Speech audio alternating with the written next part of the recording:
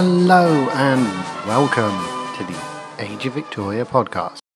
Welcome to our 3rd anniversary special. First, I'd like to say a huge thank you to all of you for listening over the last 3 years. This show is for all of you.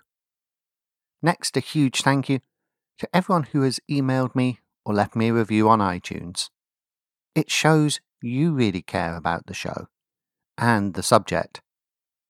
Also, a huge thank you to the many podcasters out there who've been friends of this show. The Australian Histories podcast, Flashpoint History, Pontifacts, History of Aotearoa, History of France, History A, Cult of Domesticity, Feminists Without Mystique, History of Germany, the British History podcast, Totalis Rancum, the American History podcast, the Can't Make This Up podcast, Pax Britannica, and many, many others. A mega thank you goes to all my patrons on Patreon. I want this show to stay ad-free and independent.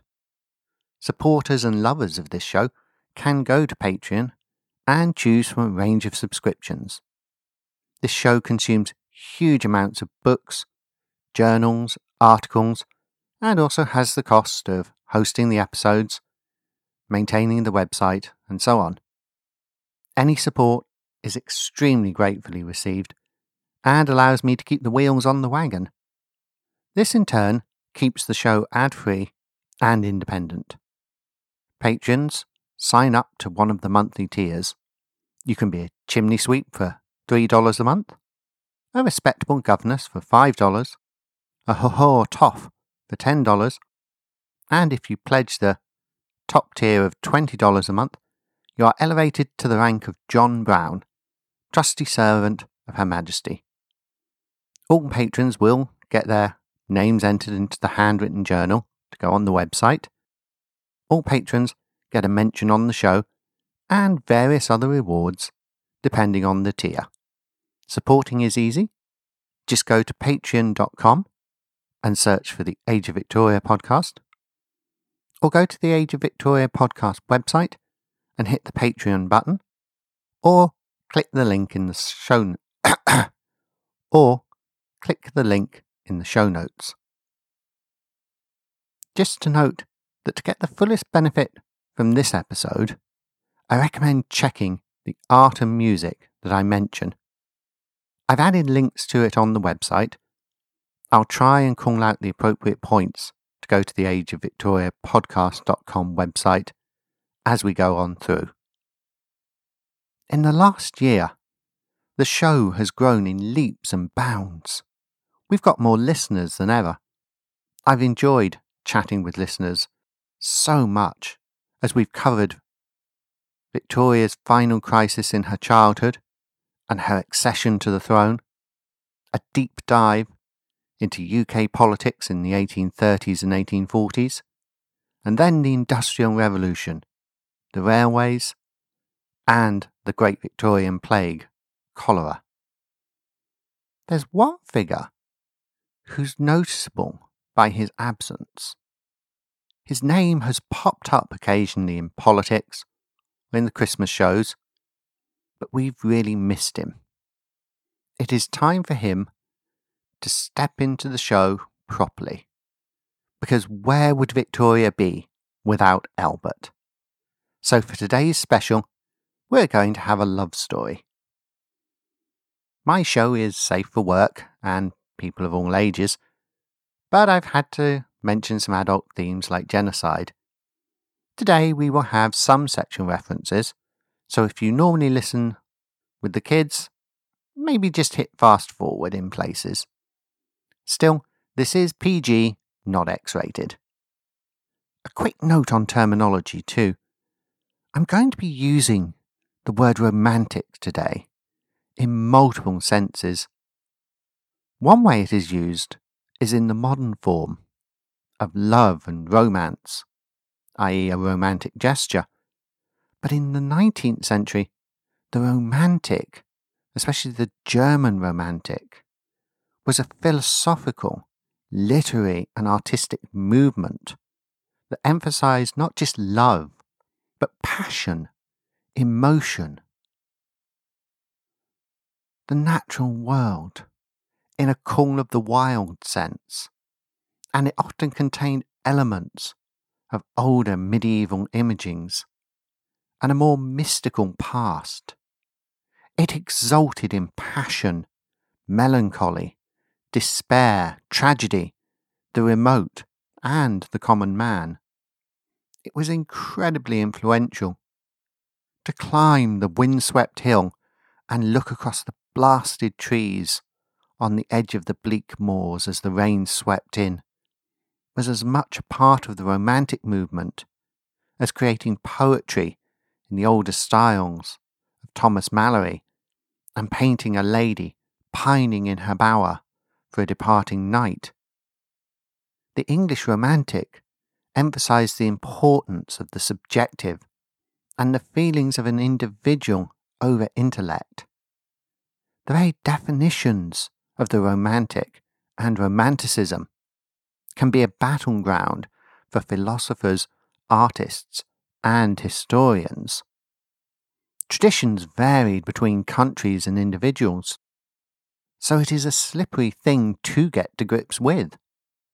It could range from the whimsy of Wordsworth's Clouds to the agony of Le Désespoir, painted by Gustave Courbet, to capture his battle with depression.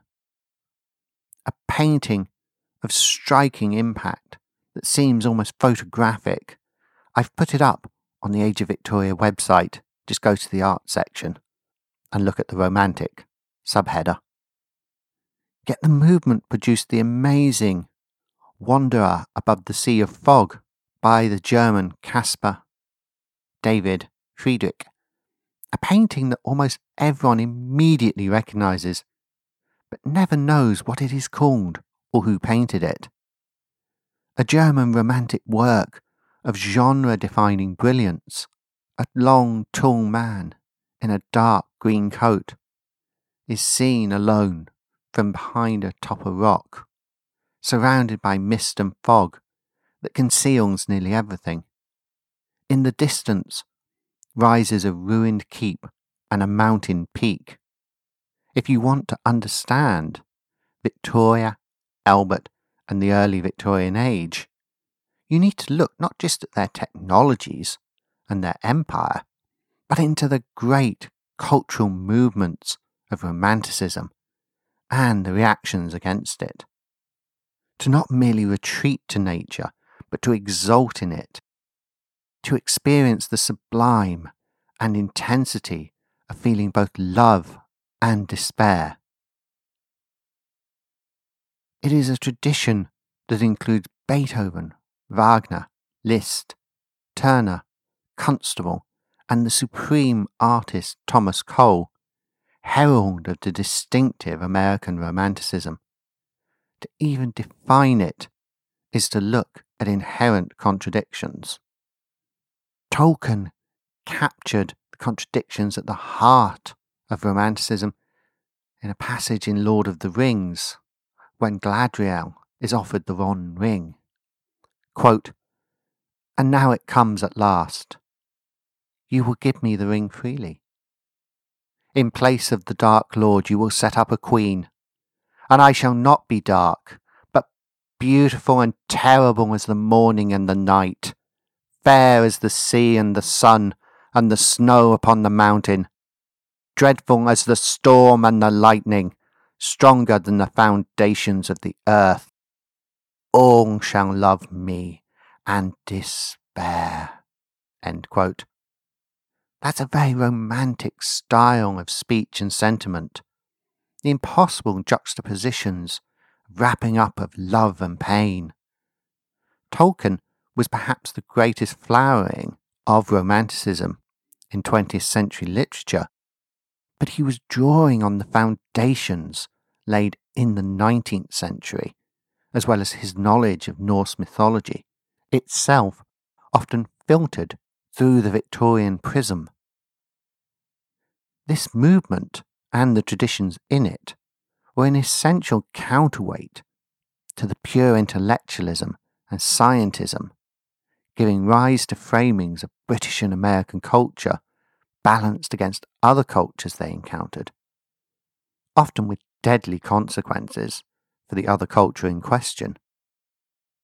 If Darwin gave the pure scientific data, then Romanticism gave the expression of nature as read in tooth and claw in a poem written by Tennyson years before Darwin published his work.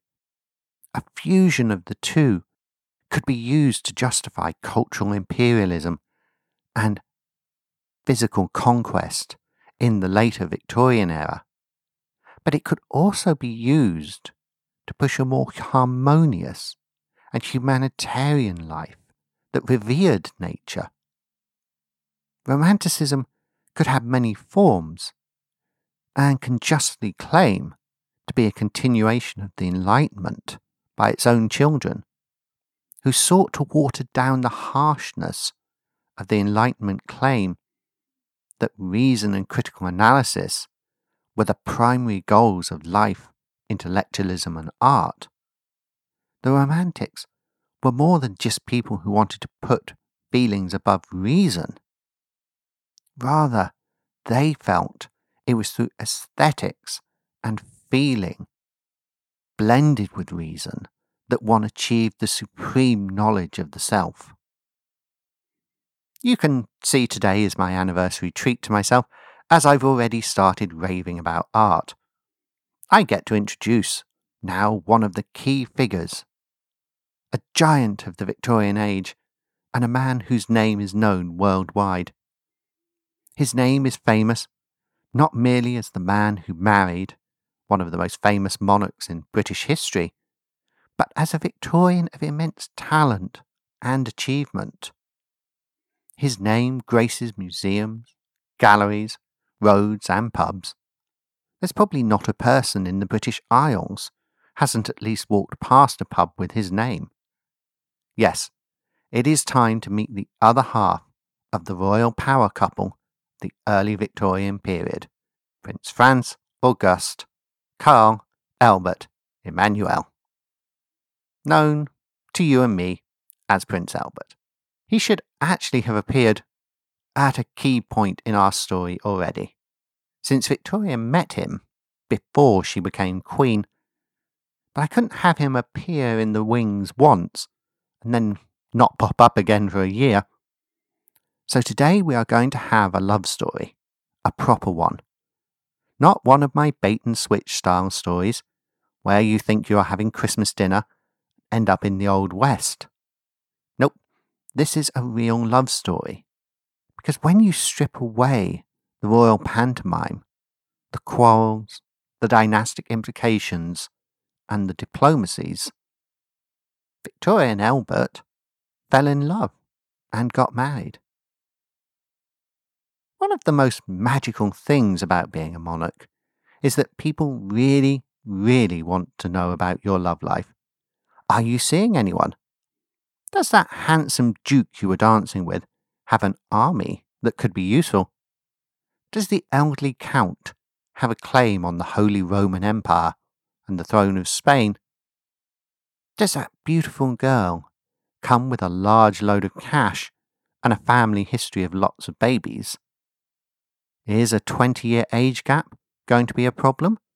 Or can the king in question be expected to perform sufficiently, at least once, before he needs to have a lie down and a glass of restorative brandy before going off hunting for 6 weeks with that good-looking groom of his?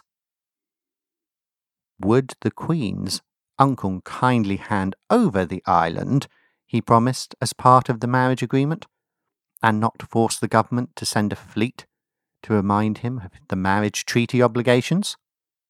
Or perhaps worst of all, the king and queen in question just isn't into the idea of marriage and babies, and only wants to enjoy the booze, food, and collecting taxes. Perhaps a small civil war will be required, with an exciting bonus round of purging the dynastic losers. After all, who doesn't love royal gossip, scandal, and sex. If this was a documentary, at this point someone would scratch the needle on a gramophone. Victoria most certainly did not like scandal, nor was she keen on being a broodmare. Her childhood had been complicated enough, but when we left her, she was settled happily on the throne. Unfortunately, being queen isn't easy. There are a lot of complicated constitutional arrangements around being the monarch in the UK. Salic law had already disbarred Victoria from becoming Queen of Hanover, like her predecessors William IV and George IV. The constitution of the UK was rather chaotic, as you might remember from episodes 21 to 23. She also had to deal with the enormous sexism of the early 19th century. She was a woman, and so subordinate to men. But in terms of social class, she was queen, and thus socially superior to everyone. As queen, she was also governor of the Church of England, and therefore spiritually head of religion. That religion was inherently patriarchal. We've not done religion, and I'm not going to do it in detail here, but it is worth remembering that Christianity, especially Victorian Christianity, was built on the Old Testament story of Genesis, Adam and Eve, and the doctrine of original sin. More modern Christianity tends to ignore or gloss over this.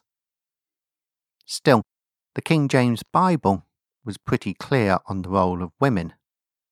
For example, Genesis 3:16.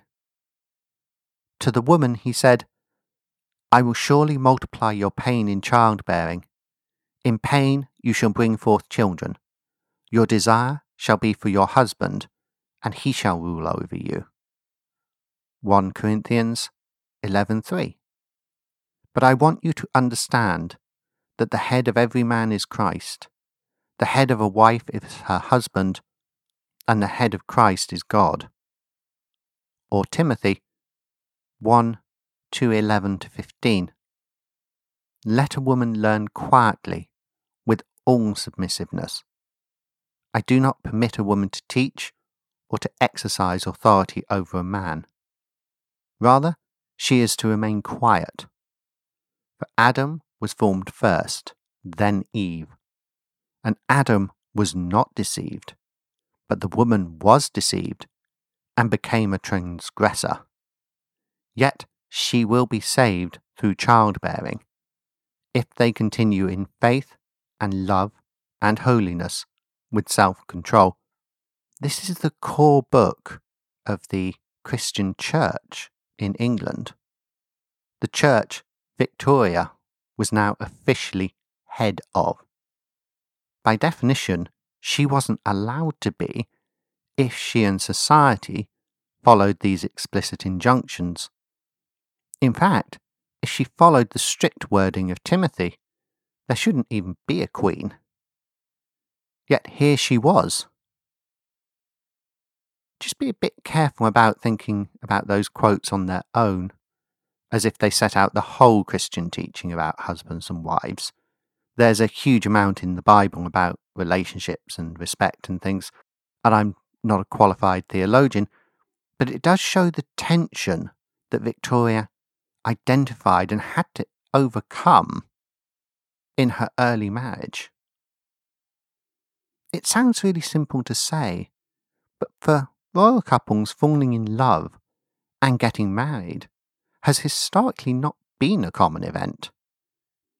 Henry VIII is notorious for his treatment of his poor wives, especially the talented and loyal Catherine of Aragon. Queen Mary Tudor was essentially abandoned by her husband, King Philip of Spain. Elizabeth I never married. None of the Hanoverians had especially happy marriages, except perhaps William IV. If you remember the earlier episodes of Queen Victoria's childhood, you know that George IV hated his wife more than he hated Napoleon Bonaparte, despite Napoleon supposedly being his mortal enemy. When Napoleon died, an aide taking the king the news said, "Sire, your worst enemy is dead." And King George IV replied, "Is she, by God?" Remember how he learnt the news of his estranged wife's death and went on a drinking binge of epic proportions to celebrate? Strictly speaking, though, love wasn't necessary for a royal marriage. Marriage at the top of the nobility was much more about dynastic ties, land, money, and producing children as heirs, especially male heirs. If the couple liked each other, that was a happy bonus. Even if they couldn't really stand each other, all they had to do was have sex on the wedding night, and often enough thereafter to produce a male heir or two. Then go back to cordially hating each other and spending time with household knights or ladies in waiting. Sometimes it went really wrong, and at certain key points of the Wars of the Roses, wives and husbands fighting each other in battles and sieges was not unknown. Sex with someone you dislike intensely can be extremely unpleasant, and don't assume it was all on the female side. Some of the men might have hated it and their partners just as much, and it is clear that a good number of people forced into dynastic marriages were gay or lesbian, adding to the awfulness. That said, some Victorian marriages worked well where both partners were gay. The man and the woman in question then had the cover of an outwardly respectable marriage, but behind the privacy of closed doors or in discreet clubs, they could be themselves. I'm saying this to remind you just how lucky Victoria and Albert were to be in love and decide to get married. Incredibly lucky. After all, a lot of people in the modern world either never meet someone to love, or more realistically, find out that most marriages are ultimately doomed to bitterness and loneliness. That's to say nothing of the large number of people who have little to no interest in relationships, marriage, sex, or various other things. Supposing Victoria had been asexual or preferred not to have relationships. As queen, she was expected to marry and produce an heir. If that wasn't what she wanted in life, then a succession crisis would have been on the cards. Everyone in British politics took this extremely seriously.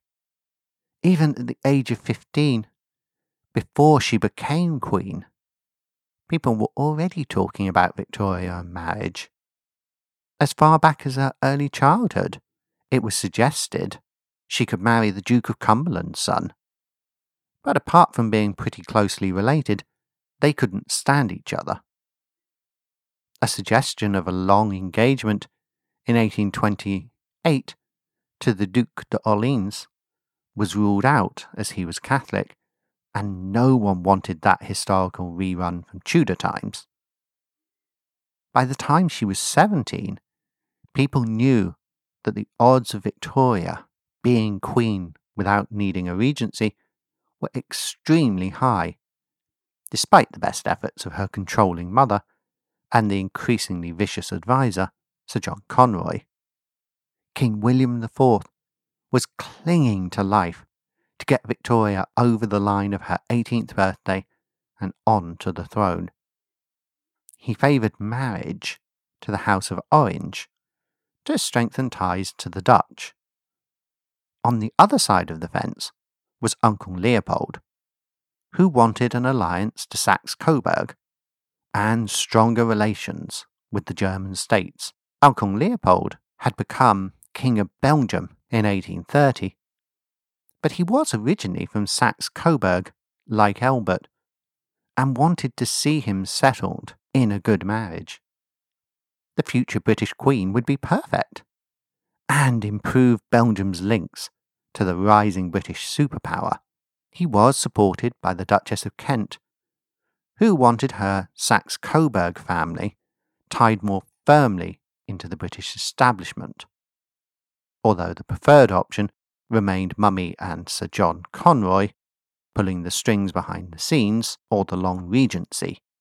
The question was, who might be the bookies' favourite? Victoria disliked the two Dutch Orange candidates pretty intensely. King William was dead set against the two candidates from Saxe-Coburg, and unsuccessfully tried to prevent them arriving in England. On the 18th of May, 1836, Victoria was presented to her uncle Ernest, the Duke of Saxe-Coburg-Gotha, along with his two sons, Ernest and Albert. She wrote in her diary that night, quote, "Ernest is as tall as Ferdinand and Augustus, the two Dutch princes. He has dark hair and fine dark eyebrows, but the nose and mouth are not very good. Albert, who is just as tall as Ernest, but stouter, is extremely handsome. His hair is about the same colour as mine. His eyes are large and blue, and he has a beautiful nose, and a very sweet mouth with fine teeth. But the charm of his countenance is in his expression, which is more delightful, c'est à la fois, full of goodness and sweetness, and very clever and intelligent." End quote. That's not a bad first impression to make. Albert even managed to impress King William when they finally met, a relief to Victoria, who had been dreading the meeting. Albert had had a terrible trip to England, including dreadful seasickness, on a stormy voyage, and he wasn't at his best, but it was good enough for now. Victoria wrote to Uncle Leopold about the visit, saying, quote, "They are both very kind, amiable and good. Albert is very handsome, but he has a most good-natured countenance. I thank you, my beloved uncle, for the prospect of great happiness you have contributed to give to me in the person of dear Albert. Allow me then, my dearest uncle, to tell you how delighted I am with him, and how much I liked him in every way. He possesses every quality that could be desired to render me perfectly happy. He is so sensible, so kind, so good, and so amiable too. He has, besides, the most pleasing and delightful exterior and appearance you could see." End quote. But, for all the positive language, unsurprisingly, they weren't talking marriage at this point. Imagine the person you were at 17 and having to decide whether to get married. Think of how staggeringly immature you are at that age, especially as you just don't realise it.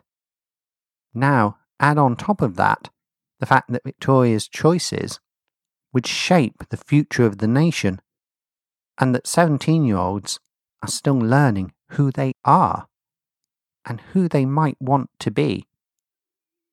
17-year-old Victoria was a very different girl from the grown-up queen, the married mother, or the grand old imperial widow. She was in love with music, dance, and late nights. Her idea of a good time at 17 was an all-night dance, and then rolling into bed at dawn. If she had lived in the late 90s, like 17-year-old me, she would certainly have been clubbing and probably raving at festivals. Albert, at any age and in any time period, would not.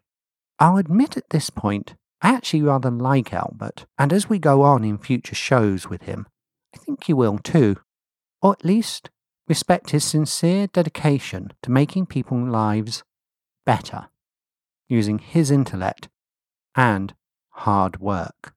He believed he lived to serve the people of Britain and he meant it. Still, like everyone, he was human, with his own quirks and interests and limitations. One notable feature of Albert was that he was always an early riser, and he fell asleep early too. If forced to stay up late, he became difficult and was known to sneak off and sleep in a quiet corner. There are occasions where Victoria had to wake him up during a meal. His schedule was just completely different to Victoria's biologically. He preferred reading to sessions drinking and sleeping with prostitutes, despite his father's efforts to drag him round some of the best brothels in Berlin. He was regarded as intellectual, but possibly too stuffy. That's not fair though, and the modern cliché of him as a boring, uptight, stuffy and emotionless man is simply wrong. He could dance when he chose to, and he shared some passions with Victoria. A burning love of music and art. He was known to be a talented singer, composer, organ writer, and quite good amateur painter. In other words, he had a creative, musical, and artistic side to him that was perfect for Victoria. He was also good at natural sciences and languages. This fits very well with the Enlightenment, followed by scientific rationality, but blended with the German and even English Romantic movements. Victoria became Queen of England, Ireland, Wales and Scotland, Defender of the Faith, etc., etc., in 1837. All around Europe, powerful people gathered in studies and talked in the grounds of country estates. The Queen of England and Scotland, Ireland and Wales was only 18 and single. The race to woo her was on. The prize was perhaps the crown of the United Kingdom and control of the empire. British politicians were wrapped up in managing the regime change plus the stormy decade of the 1830s. It wasn't just European nobility that was interested in the Queen. Unfortunately, she was bombarded with letters from desperate or completely deranged British men. One, Captain John Good, was a stalker, convinced he was destined to marry Victoria. Since she'd never met him, and he was a lowly captain, this was completely insane.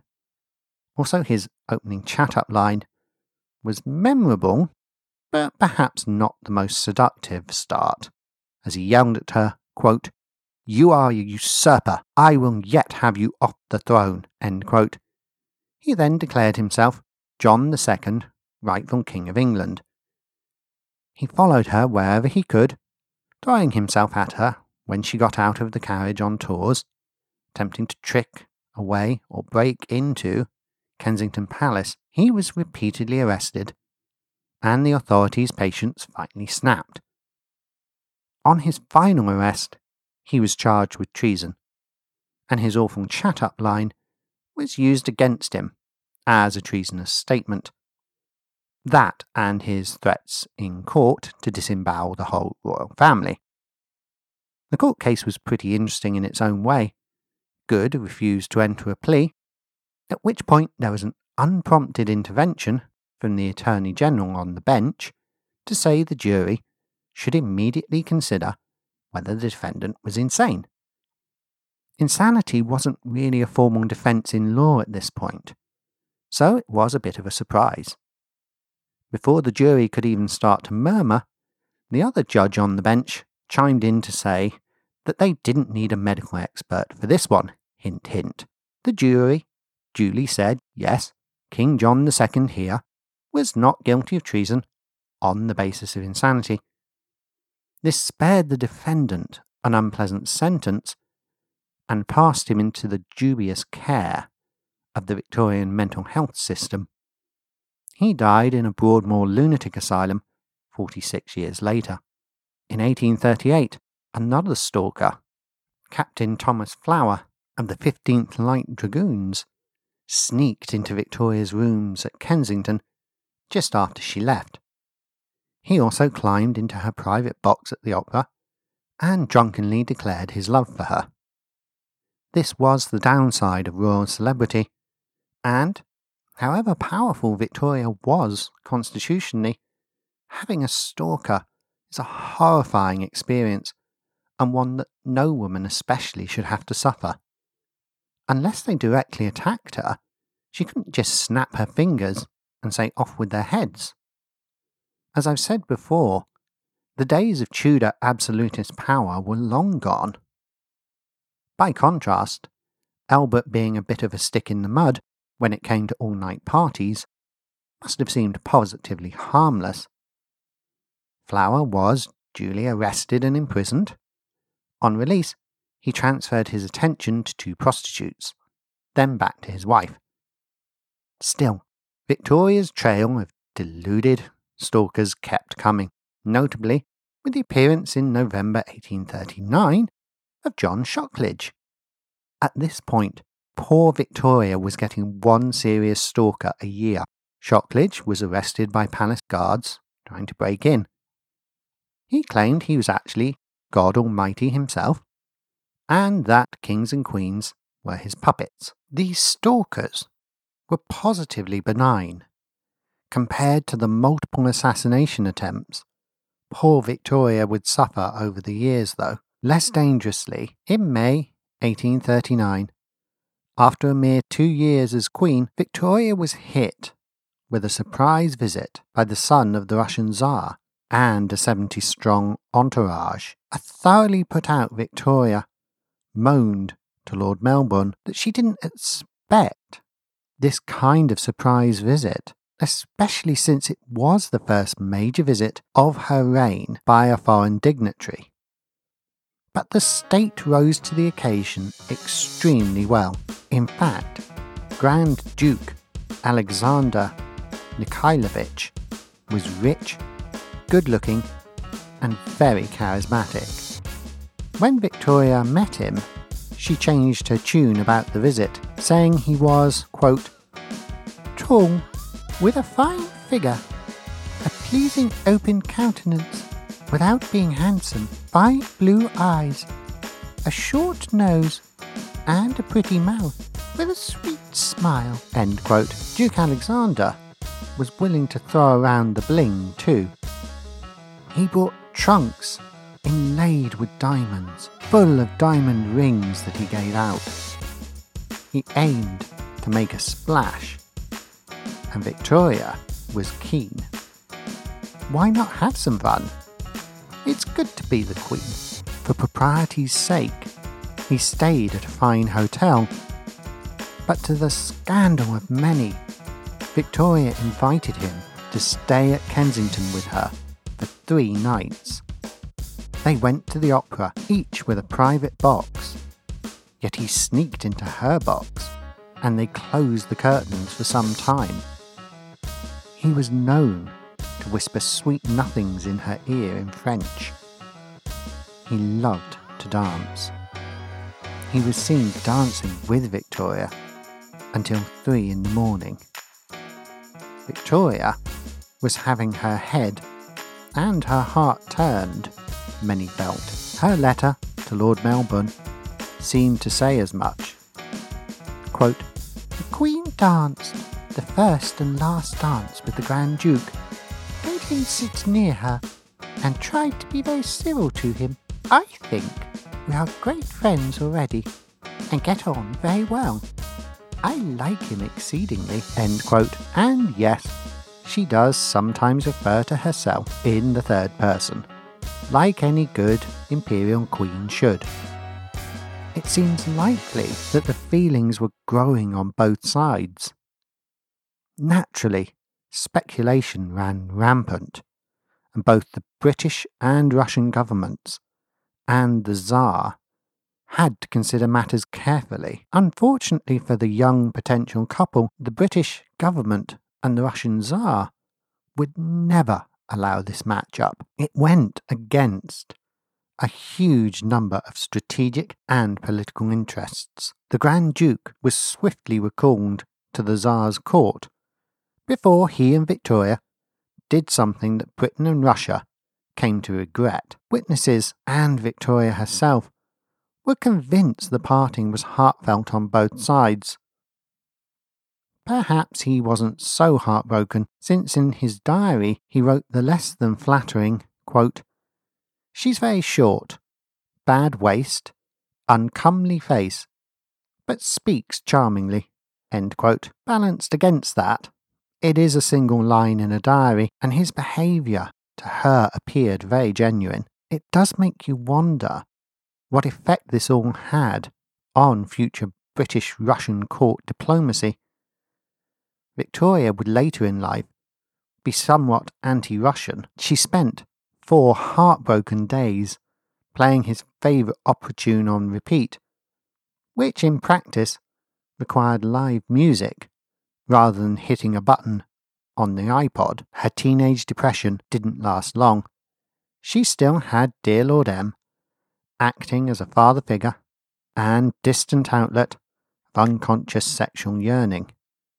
He played his role adroitly in those early years of her reign, ensuring she was captivated and listened to his advice without actually overstepping the mark and using her. In the back of his mind, Lord M must have wanted to be sure Victoria wasn't going to let power and indulgence go to her head.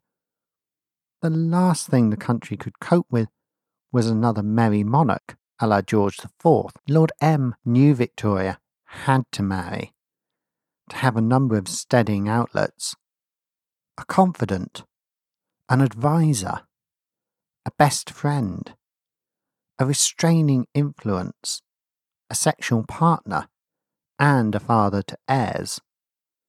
That is a lot of weight to put on anyone's shoulders, even someone as brilliant as Albert.